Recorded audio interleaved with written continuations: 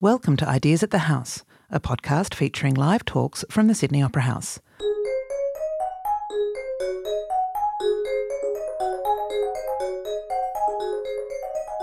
Hello, and welcome to this second instalment of our talk series, Thinking Through a Crisis.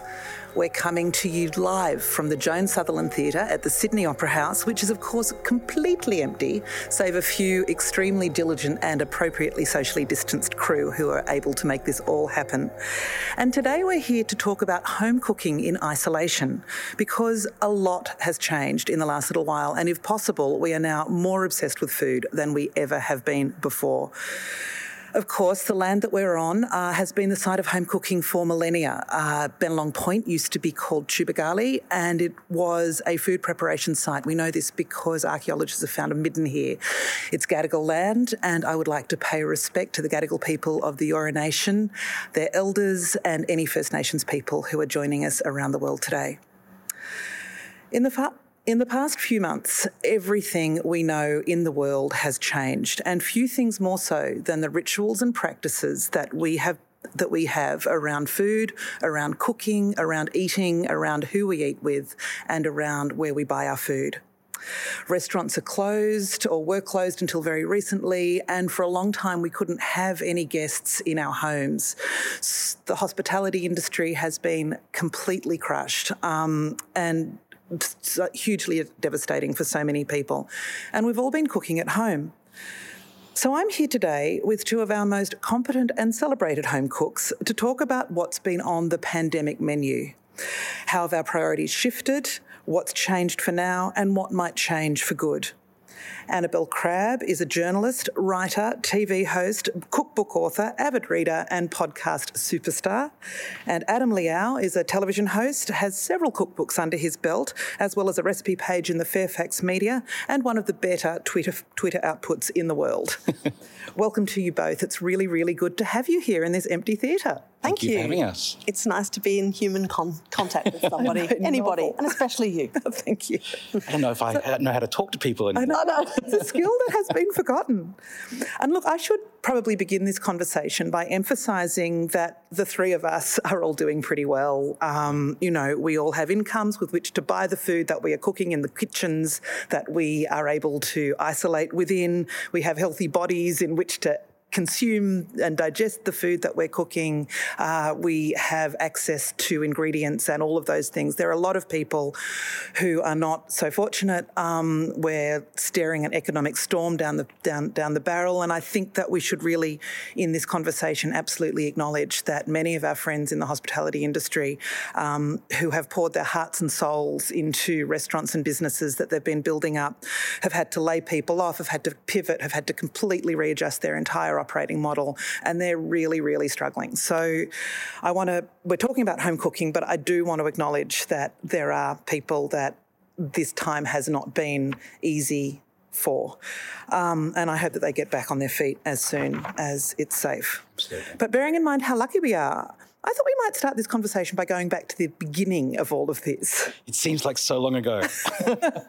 What did you guys stock up on? What did you look in your pantry and think, I better panic buy some of that before it gets depleted? What are the pantry items that you decided you could not get through this time without? Well, I'm a chronic stockpiler of certain things. I don't know why. I always buy cumin powder because I'm just very worried about not being able to have. I've always got about 6 packets of it. I don't know why that happens. I also I get really twitchy when my butter supplies lapse below about 1 kilo in my fridge. So I'm always making sure I do that anyway. But when the panic buying happened, I thought it was so irrational and worrying and so uncalled for that I kind of hit reverse, really. I bought fewer things than I probably needed, just told the kids to ration their toilet paper squares because it seemed like I didn't want to exacerbate the problem that was already happening. I did feel nervous about baking powder, and I did feel nervous about yeast. So I was worried about those, but I didn't ever go out and like break into a shop or anything. I remember that moment where I realised how desperate it was, and that was when the Potts Point Woolies sold out of carbs altogether. Right, and then you go into it was a great period, that restricted period, for understanding how far the panic buying person would go. So you'd be like, well, there'd be no flour, but then the gluten-free flour there'd be plenty of. You could just like, even your seasoned kind of flaming rag on a stick stockpiling raider would just be like, no way, mate, not going to do it. I don't know what to do with that. Yeah. How about you, Adam? I didn't panic buy all that much. I maybe grabbed an extra thing of pasta, an extra tin of tomatoes. The one indulgence I guess I did allow myself was I did buy one side of pork belly, so not even that big, about 5 kilos, which I was curing into pancetta and various things at the beginning. Oh, so you were home curing? Yeah. That was my first step for just cure a bit of meat there, and then a couple of salt a side of beef, kids. We're going to be here for a while. I felt like a frontiersman or something, but yes, the panic buying was irrational, but I also think that there was a bit of wisdom to it. This concept of the wisdom of crowds, where a crowd of people, a large number of people actually can come up to the solution to a complex situation without ever actually trying to do that. The classic example is a huge jar of jelly beans, and the outliers that choose the number of jelly beans as too small or way too large kind of cancel each other out, and you take the average of all these hundreds of people that are guessing, you get fairly close to the right answer. I think there's something about the things that we as a country panic bought that were a little bit clever in a way. If you looked at what we bought flour, we bought pasta, we bought tomatoes. These are all things that are Australian made that we were in no chance of running out of. And they were things that would, if the pandemic got worse or even now, as it's getting better, we're always going to be used anyway. We tended to flock to the things buying that... of zucchini flowers would be a really bad idea. Is that what you're saying? Well, what am I going to do with these, man? If you look at what the countries bought, we bought things that were actually going to be good for us as a nation and good for us as individuals as well. The thing that I asked my wife this question, when I was coming up with this idea in my head of the wisdom of crowds and panic buying, I said, what happened to rice in Japan? And she said, no, nobody went and bought it. The one staple that you would expect people to rush out and buy was rice, but people in Japan didn't buy it because Japan doesn't produce a lot of its own rice for eating. Most of the rice that comes from Japan comes from overseas. So I actually think that, if there was a chance of us running out of flour or pasta, I suspect we actually wouldn't have been panic buying it, because collectively, we're all a lot smarter than we think we are. That's an interesting theory and very generous.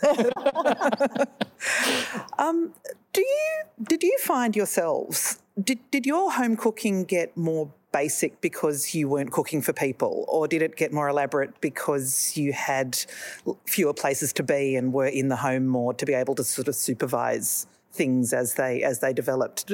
I feel like a lot of people went either way. I went to nursery food and I went to carbs and comfort food. And partly because, I was in a house with 2 adults, 3 kids, dog and 2 budgies.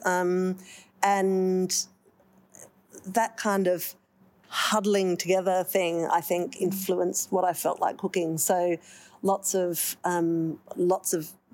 buns and bread and even like slices. I went back and made some I made a jelly slice very early on that I just haven't made for years, but God, delicious. Classic jelly slice. Was that a comfort thing, do you reckon? Was that just a response to the anxiety that it was just like, I'm going to create what I really liked when I was a kid, I think. I really enjoyed doing that, and the kids really liked it too. And I think that whole urge to make simple things, which I'm sure is what's driving, people making bread and so on, is really about stripping back life to its basics and in an uncertain time, convincing yourself that you are able to produce something independently. You know, like even in politics, you know, we've been talking a lot about sovereignty, and this is a huge issue for Australia, you know, as we realise, well, what are the things we don't make ourselves, and what would we be in a spot if we couldn't import? And then we've asked ourselves a lot of really searching questions about that over the course of the pandemic. I think that's a real issue domestically as well, right? Like, if everything stopped and the shops weren't open, what could I make? So the idea about being able to make bread for your family is a really ancient one, and I think it's not one that we necessarily articulate very clearly, but the crowds tell you that this is a thing, right? And that and seeds selling out everywhere too, people wanting to plant some stuff to think, well, when it all comes down, I'll be able to, you know, grow something. It's like end of days prepping. But yeah. So I'm sure that's part of the driving force behind all of this. Yeah, I think we could call it the comfort food pandemic. Anybody who was studiously avoiding evening carbs kind of put that out the window as soon as everything started. You know, certainly, my cooking has always been very simple in terms of, you know, I don't run a restaurant. I don't try and cook elaborate meals ever. I have 3 children also, so there's really no chance of that happening of a regular weekday Come on, dinner see anyway. your Instagram, mate. It's not really that simple. It's incredibly spectacular. Put it down to good photography, because all my meals genuinely are incredibly simple. You know, a couple of things thrown together in a wok or whatever. This old thing. But I think Annabelle's right. You know, we all strove for a bit of comfort. You know, we went back to the foods that we grew up enjoying, and it was also, you know, coming to the start of cooler weather, so those hearty stews and braises and things that people were that we find comforting were what we went to. And I think you could also say, you know, back to the panic buy, we all were running out to buy toilet paper.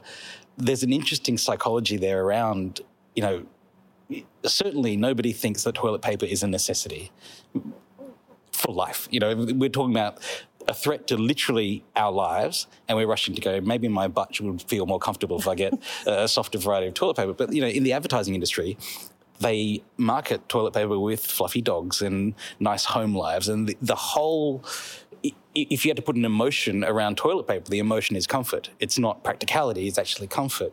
And so Although the fact that hand towel was selling out at exactly the same rate does prompt some very uncomfortable questions. I think there's something Freudian in the whole toilet paper thing as well. Absolutely. You know, those fluffy little dogs running around, you know, that's what you want. And I think we can also see that in what we were cooking as well. You know, I wrote for my column in the papers last week that spaghetti bolognese represented practicality, self-sufficiency, you know, comfort food, something that we could all go back to. But I think the sourdough question was a little bit different. It was kind of aspirational. You know, this is, if you have to picture what your house looks like, an idealised version of that is, you know, a rustic country kitchen and fresh bread coming out of the oven. You know, as a thought exercise, I asked myself, if we weren't isolating at home, if for some reason, whatever the policy was, you had to isolate with your best friend, I don't think people would be rushing out and trying to make sourdough. I think if you were isolating with your best friend, your idea of what's a perfect way to spend time with my best friend would be chocolates, champagne, chips. You know, those are the things that you would see flying off the shelves. But because we wanted this, firstly, we wanted self-sufficiency in our spaghetti bolognese, but we also wanted to have a good life, and that was what kind of the sourdough represented. Well, I think you've missed something very significant about the sourdough, though, which is, I mean, no one's playing footy. We are in a drought of competitive enterprise, right? Like, there is no sport. And so how better can you compete with people with whom you have a professional relationship, perhaps, or a competitive friendship relationship? Bloody sourdough, because, and I'm sorry, men are worse than women. I'm sorry, because, see, I get a little sourdough out of the oven and I think, hey, that wasn't completely crap. But then I know there's a whole competitive legion of sourdough bakers who are like, what's your moisture content? What's your, show us the size of your air bubbles. Yeah, not so much oven spring on that. What's the blistering on your crust? And I just think I'm frightened sometimes to really, share my sourdough, which is a bit cheat.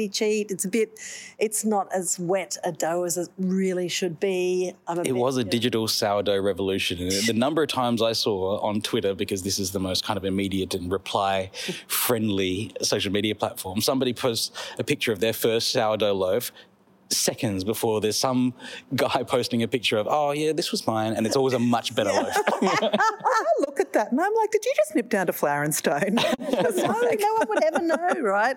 Yeah, the great irony, of course, is while people were there madly trying to find bread flour for their sourdough, the supermarkets were still full of bread.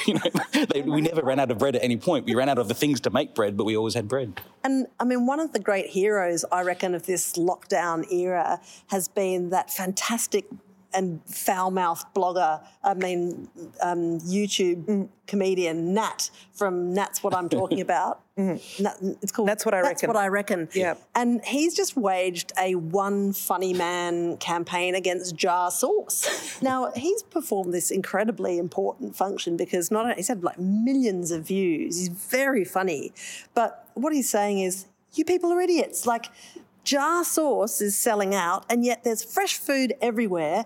Make your own sauce and get on with it. And he does a good cooking lesson, and it's very, very funny. I think there's something in that too, actually, because when I think about what we're all watching in sort of food-related kind of stuff in lockdown, there's That's What I Reckon. There's like that fantastic podcast that Samin Nosrat's been doing about home cooking. Like, all I want to do in my life at the moment is listen to Samin tell me how to soak my beans. Well, I just like her to come and live with me. That's essentially what we're all looking for. She is excellent. She's so, and the premise of that podcast is like, what do I still have in my pantry that I can cook in? And it just occurs to me that there's a huge that this has brought about a really sudden democratisation of food culture. There's been an elitism around sort of food culture. It's like, where do you go to get this particular ingredient, your mandarin vinegar or whatever it is that you just... Is that a personal shot against me? Because I've just been going on about mandarin vinegar personally to you. I thought you'd let me get away with that. Okay, guys, I just discovered mandarin. Yeah, it's really good. But there is this sort of idea that people who are good cooks have access to some sort of special knowledge or some kind of special sort of source of ingredients or whatever. Whereas, people like Nat and Samin and stuff are like, hell no. Like, if you don't have the fancy ingredients in your, doesn't matter. Just cook with what you've got and cook healthy, fresh stuff, and that's all you need to do. And I wonder what you think about that. I think that's true up to a point. As you mentioned at the beginning of this session, you've got to always keep in mind that if you're in a position to have a lovely period of experimentation in your home, it means that you have an income or at least security, and you're not getting kicked out of your house, and you have time that is not spent worrying about where your next buck is coming from to, tend to your sourdough or whatever. So, with that caveat, I agree. I think that that innovation and invention has taken on, I think, a value that is really important and quite powerful. And that's true not just among home cooks or cookbook writers. It's particularly true in the restaurant sector. You've got this quite precarious business model on a good day that has been forced to adapt to just catastrophic circumstances. And it is amazing to see what some restaurants have done in order to keep their businesses alive and to adopt this new model of, pick up, take out, pick up the ingredients from us and go home and make the food yourself, which is really fascinating to see.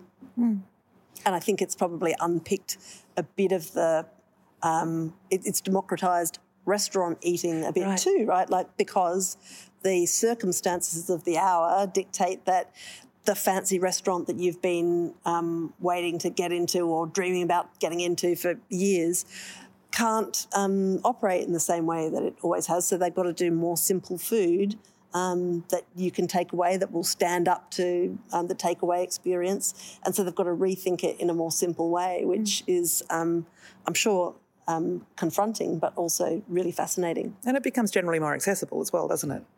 Right, yeah. I just saw Blue Hill Farm is now putting out a takeaway box with like a carrot and but the best carrot ever. I think for home cooking, I said to my wife the other day, I think I understand cooking now, today, a lot better than I ever have in my entire life, a lot better than I did 2 months ago. And I spend a lot of time looking at home cooking from a lot of different angles, and people cook at home for very different reasons. For some people, it's a hobby. For some people, it's fuel. For some people, it's a chore. For some people, it's just, something to keep the kids quiet for half an hour. But it's never really been a necessity. And I don't want to over-egg the pudding too much, because we can all still get takeaway if we want to. If you're missing yum cha, call up your local Chinese place and you'll get it delivered by a guy on a bike very soon. But I kind of was thinking about it in the context. So a couple of years ago, I went back to my grandfather's village, rural Chinese village that he left when he was a teenager nearly 100 years ago now. And there, in a village like that, everyone's doing the same job. These days they're pineapple farmers. Everyone's living in pretty much the same house, nearly identical in terms of floor plan and layout and everything. And the one thing that is kind of different, people are cooking with the same ingredients as well, is kind of how good a cook you are. That was the difference in your quality of life when everyone else around you was doing exactly the same thing in exactly the same location, was who's good at doing this and who's good at doing that. And maybe you're swapping the chili sauce with from your next door neighbour to something that you're better at, that you make good buns or something. But I think cooking now in this pandemic became a lot more important. Not just, I made dumplings, and it was the first time I've ever made dumplings. I made dumplings thousands of times before. It was the first time I ever made dumplings because I had to, And I didn't have to make dumplings. I was forcing me to make dumplings, but I had some mince that was going to go bad, and I had kids who wanted to eat dumplings, not now, but maybe in a week's time, and we had no dumplings in the fridge, and I didn't want to go out and order it, and I didn't want to do all those things. So I ended up sitting there of an evening folding dumplings by myself, because for the first time in my life, I kind of, not specifically, but I kind of had to. So how does that change your relationship with food and cooking? Like what is that shift? I mean, you have to do it, there's the necessity there, but is there something kind of deeper? I think it makes food a lot more honest.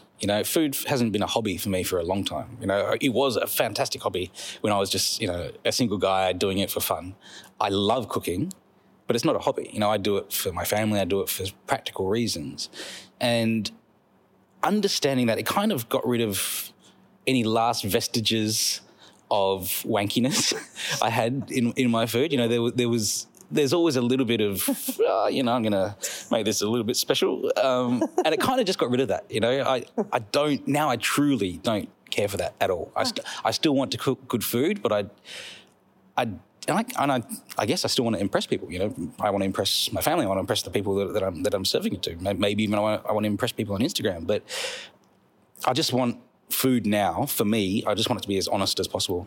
I think chefs are seeing that as well. Annabelle was talking about the restaurant situation, and I guess we'll probably talk a little bit more about that later, but a chef wrote to me on Twitter and said, right now, and because I'd written that I thought that the things that we were seeing out of the restaurant industry right now were genuinely exciting, not just in terms of changing the business model, but the style of food that chefs were cooking, I think has been hampered a little bit over the last decade or two by restaurants feeling like they have to do something that competes with their peer group, or that appeals to critics, or copies what some guy over in Scandinavia is doing. That's what cooking should be. And so you don't really feel as creative as you want to be. You don't really feel that you have the license to do what you really want. And now necessity has forced a lot of chefs and restaurateurs to cook. And this chef wrote to me back on Twitter. He said,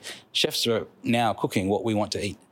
And it was just as simple as that. Chefs for a long time have cooked things that they think they should cook, but now chefs are cooking what they want to eat. And I think it's going to be a really good thing for the restaurant industry. I also think it's a way, the point that you make about restaurants sort of existing for each other on some level is a really important one, because one thing that I've noticed about restaurants around me, or, you know, that I've been to or watched and seen what they've been doing in the lockdown, is that they've been subsumed back into the community in a really big way. So, I mean, I know a couple of chefs, one in my area, Gavin Carfax Foster, who's just cooking meals and serving the neighbourhood, like, you know, and you go and pull up and he'll load your meals out and you get 3 at a time or whatever.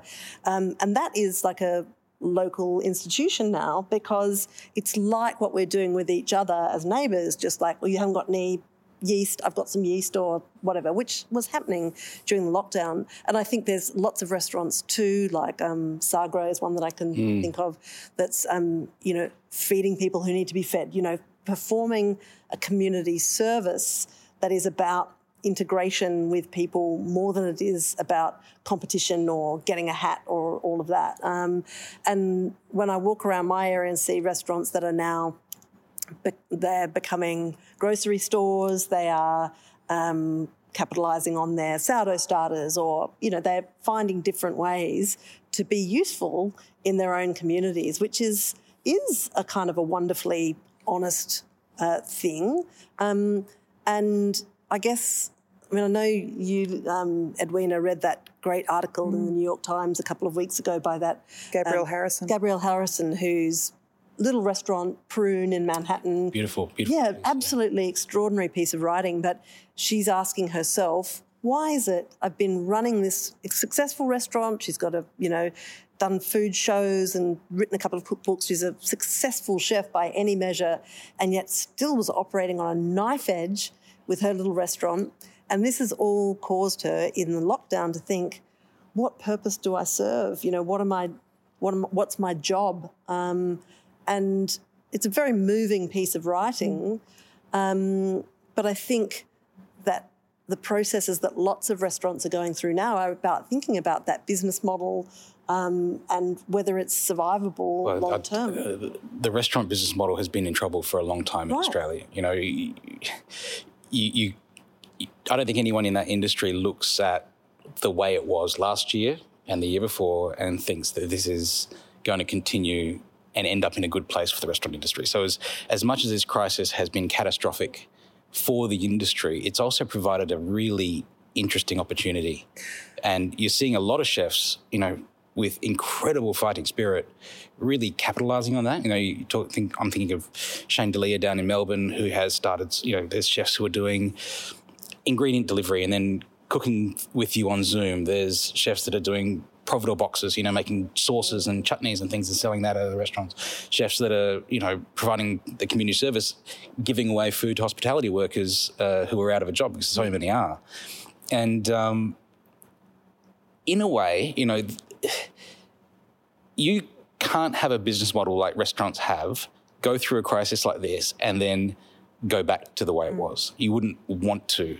And in a way, I think that this crisis has allowed a lot of restaurants to really establish, you know, as something as simple as home delivery. If home delivery, you know, there's a lot of restaurants that wouldn't want to lower themselves to home delivery 3 months ago that now are surviving on it, or maybe not surviving, but declining slightly less quickly on that. And restaurants in Australia have been a value-added business where we haven't, as a public, seen the value in paying enough for the value that's added, if you know what I mean. Yeah. And so you've got volume business. You know, volume restaurants have never really had a problem. If you're a fast food restaurant or a fish and chip shop, you know, churning that out, they're probably doing just as well as they always have been, you know, because people are eating a lot more delivery. But as a value-added business, I think the model has been really broken for restaurants for a long time. And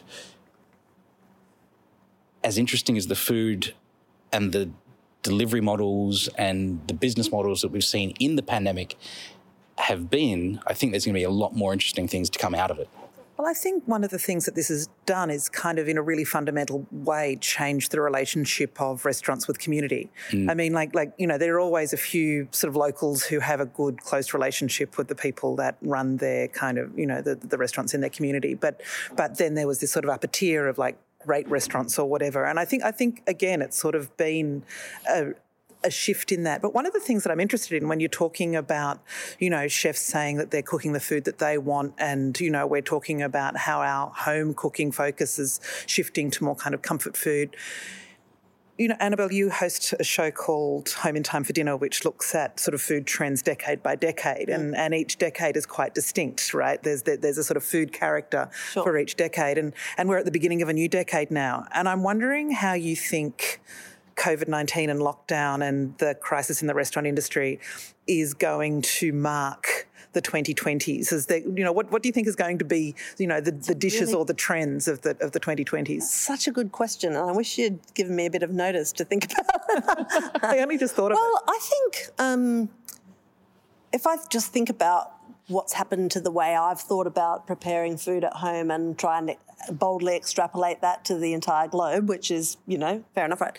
I think one of the things that I've found really exciting about cooking at home at this time is cooking in an age of scarcity or perceived scarcity and thrift, right? And you're right, our show Back in Time for Dinner, we've just made a whole new series which is about to go to air, which was set starting in the 1900s. And so we have our family going through... The Depression. Yeah, well, starting with the plague and then going through World War One, the Depression, World War II, and all of these vast global events that changed the way people ate. And what's been interesting over the whole life of that series, where you analyse history through food, has been this relationship of circumstances of adversity to styles of cooking. And I think even in that little experiment that we've just had of 2 months of lockdown, it's taught us to think about scarcity and how would I cook so as to eke out or avoid entirely this ingredient that I can't get, or to really value it and honour it when I can get it. And that happened, during the Depression. Of course, if you were lucky enough to get a shorter supply of food, you'd really treat it like an absolute prince. And the puzzle and strategy of dealing with leftovers, making sure that you use every bit of the animal or the vegetable is actually quite a compelling, quite an absorbing task. And I've really enjoyed that strategic task of how am I going to use all of this up and how am I going to make something that utilises what I've got now, rather than thinking, what shall I pop out to the shops to get so that I can make this dish? And one of them is I've made Adam Liao's Master Stock, which has been a revelation, because I think we got a couple of chickens, roasted them, and I thought, I'm not throwing those carcasses out. There's something else I can do with the carcasses. So I made stock. And then, so thanks, Adam. Always happy to be of service. And I don't know. What would I know? But I wonder if that whole process that we've just been through does have an effect on what becomes popular or the way people's brains start to work around food over the next little while. Yeah, I'm a big believer in food being, I guess, a product of its times rather than anything else. So I think if we spent long enough thinking about it, we could almost reverse engineer and work out what the dish of the next decade would be. Because on then. Well, kind of put it on the spot, but you can see what people want now. Very simply, we want fresh ingredients. We want healthy food. I think right now we want food that has a bit of community and communality to it. So I'm not saying that, fondue for the new generation or anything like that, but I think things that can sit on a table and be shared would be something like that, maybe poached chicken, something like that, something, simplicity, health, fresh ingredients, probably more leaning towards the vegetable side of things. Once we start to see simple dishes that come out that are fulfilling that criteria of where I think the headspace of the Australian home cook is right now, I think that's going to be what defines the 2020s. Poached chicken. He's predicted it. So when we talk about the Australian home cook, I wonder who we sort of think about, because I think this whole lockdown period and everybody being forced to become super self-sufficient has potentially had some interesting ramifications on traditional gender roles, right? You know, I mean, typically the women are the masters of the home kitchen, whereas the men are the masters of the professional kitchen. And I know that's really been breaking down in recent time, but there's still quite enduring social tropes that exist. Do you think that that this has been a moment for, you know, throwing Australian heterosexual families back to the 50s, or do you think that it's been an opportunity for the husbands, the straight husbands of Australia, to stand up and have their moment? I would love to say that I think that's what's happening. I think there's certainly a lot more enforced, you know, family time in Australian households. That's true. I think you've got to be careful about lumping cooking in with other domestic work. Because it's kind of showy and... Right. So I think there is a little bit of, am I cooking because I feel like cooking and I want to do a bit of a, you know, here's my special dish, or am I cooking because someone's got to cook and someone's got to cook every single day, several times a day?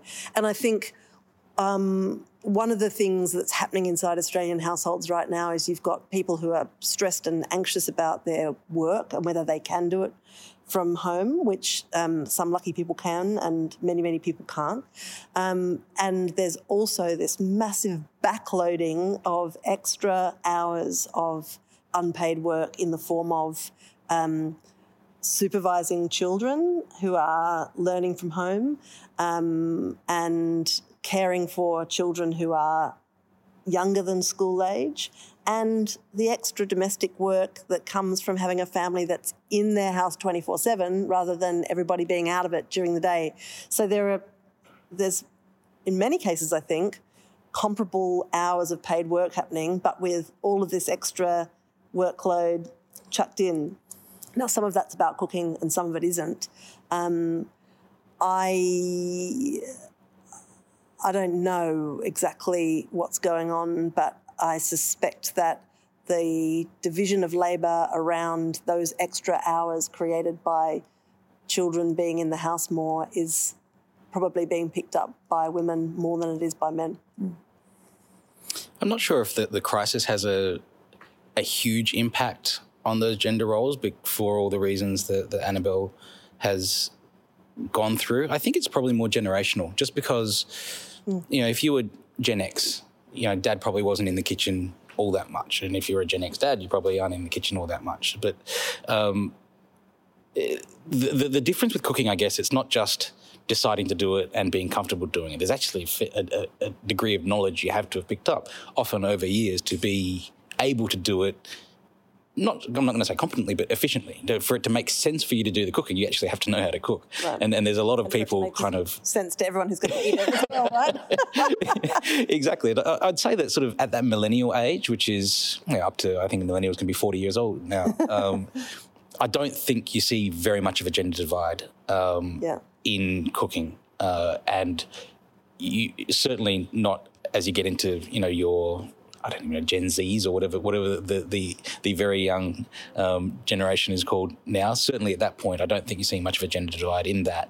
And that will, you know, when today's 12-year-old or 13-year-old is starting a family, then you'll start to see more equality there. I mean, maybe I'm biased because I'm a man who does all the home cooking and the people I interact with on social media and things are very, you know, still...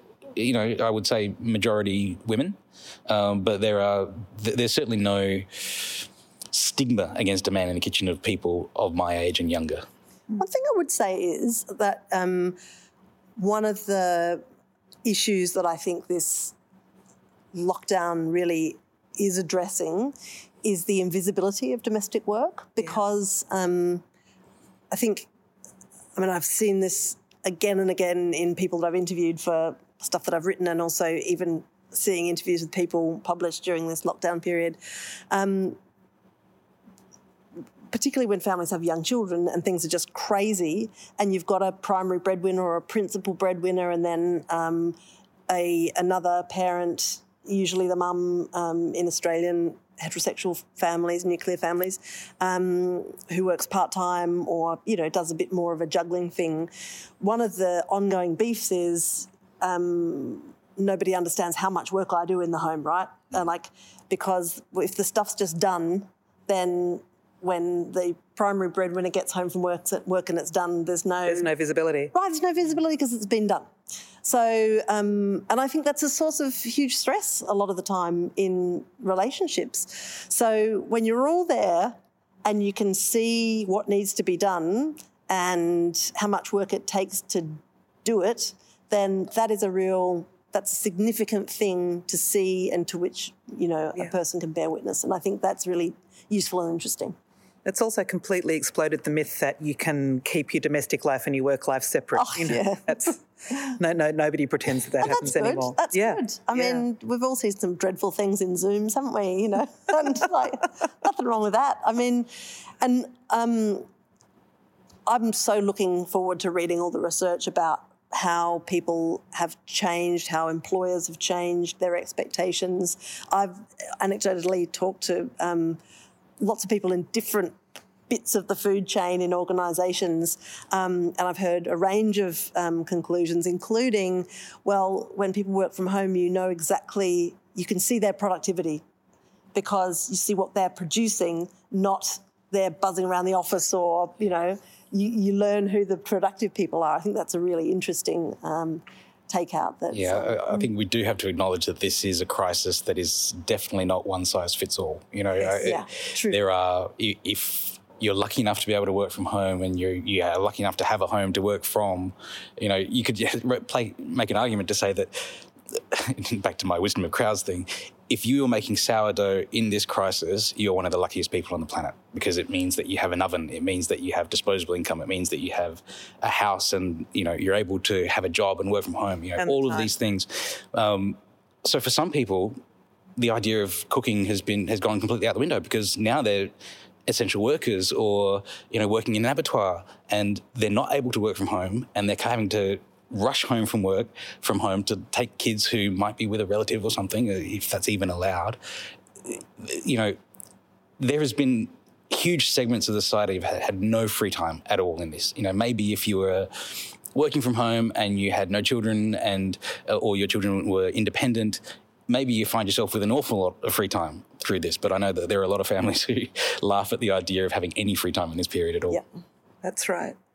So, I mean, as we're kind of cautiously moving out of full lockdown and, now we can have people in our houses again and how do you think that this period has influenced the idea of a meal as a ritual? Like a meal as a place where you come together, you meet friends, you have them over for dinner and you cook something or you meet in a restaurant and that whole sort of idea of the ritualised social aspect of meal times, which has been blown up in the last couple of months.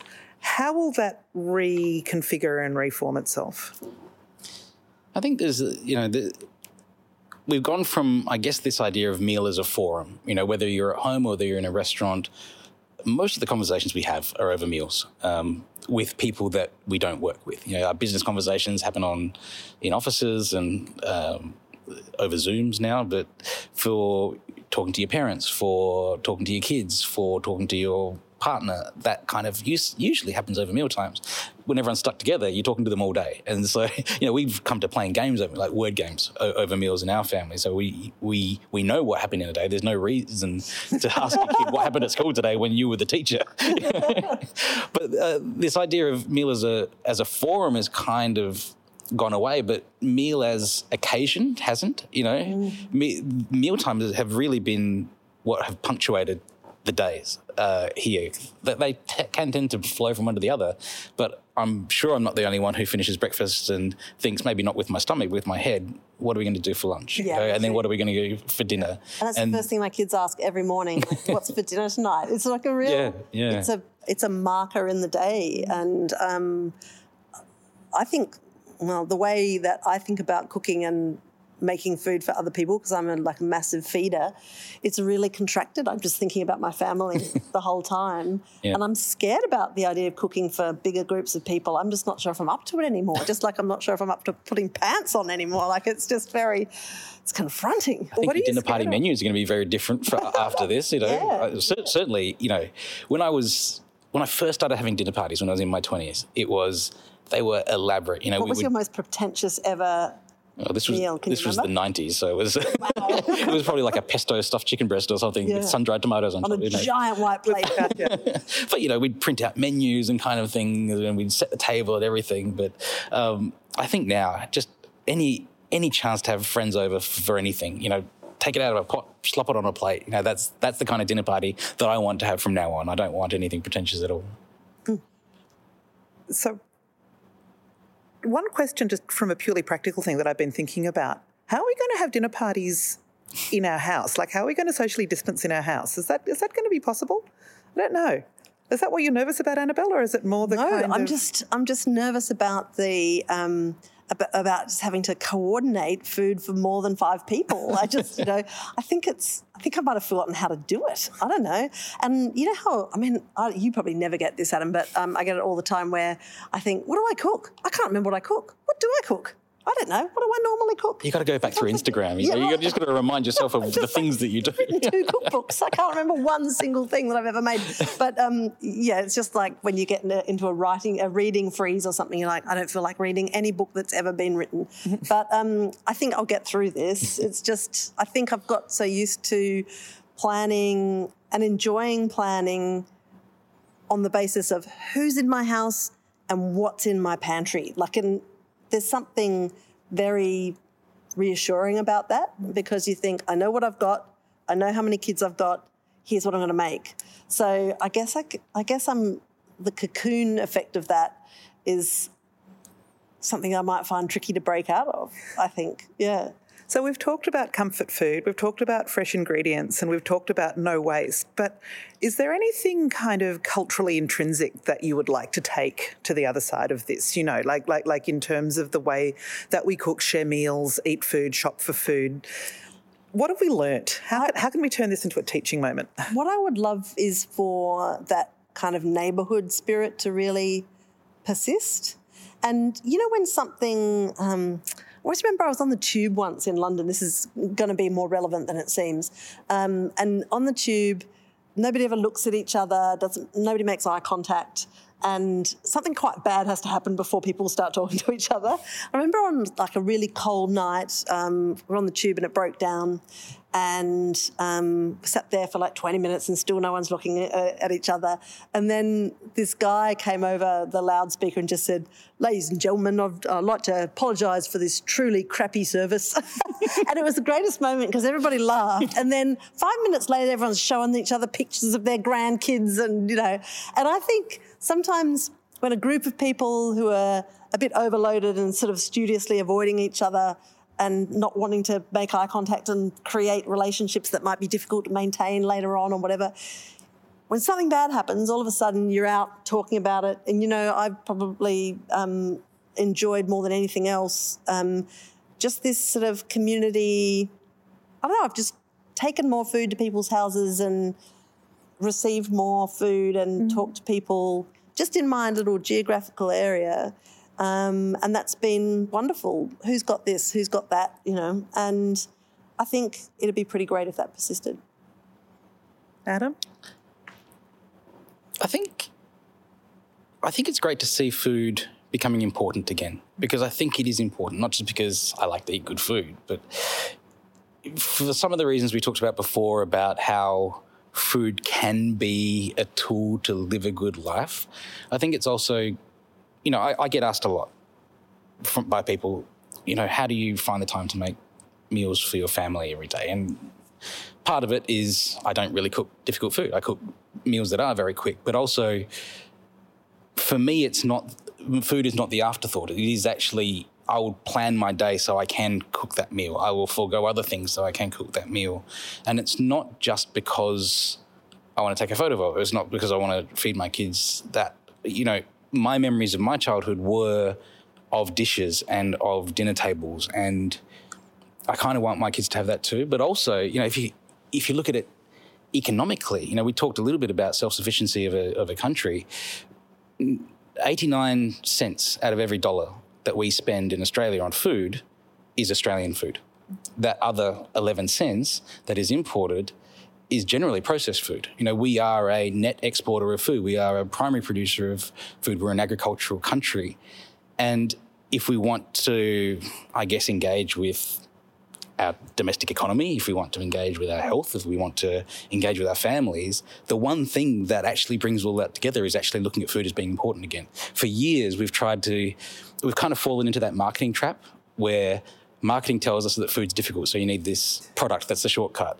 Even love him to death, Jamie Oliver, but this idea of we need 15-minute meals because food is too hard for you. Let me give you something that will prevent you from having to cook. That is, I think, backwards way of looking at it. It's how can you find more time in your day so that you can actually make a proper meal, because then you'll talk to your kids more, because then you'll eat better, because then you'll be healthier. It's an important thing, and I think we've kind of forgotten in the past how important food actually is for these other aspects of our life. Well, I think that's really true. And I think that's a really good place to finish this conversation about COVID eating. Thank you so much, Adam and Annabelle, for coming into this beautiful empty theatre and sitting with me for the last 45 minutes. And thank you for joining us from home. I hope that whether you're going down to your newly opened local restaurant or cooking for friends or just staying at home with your family or on your own tonight, you enjoy whatever you eat. Thank you so much for joining us. Thanks for listening.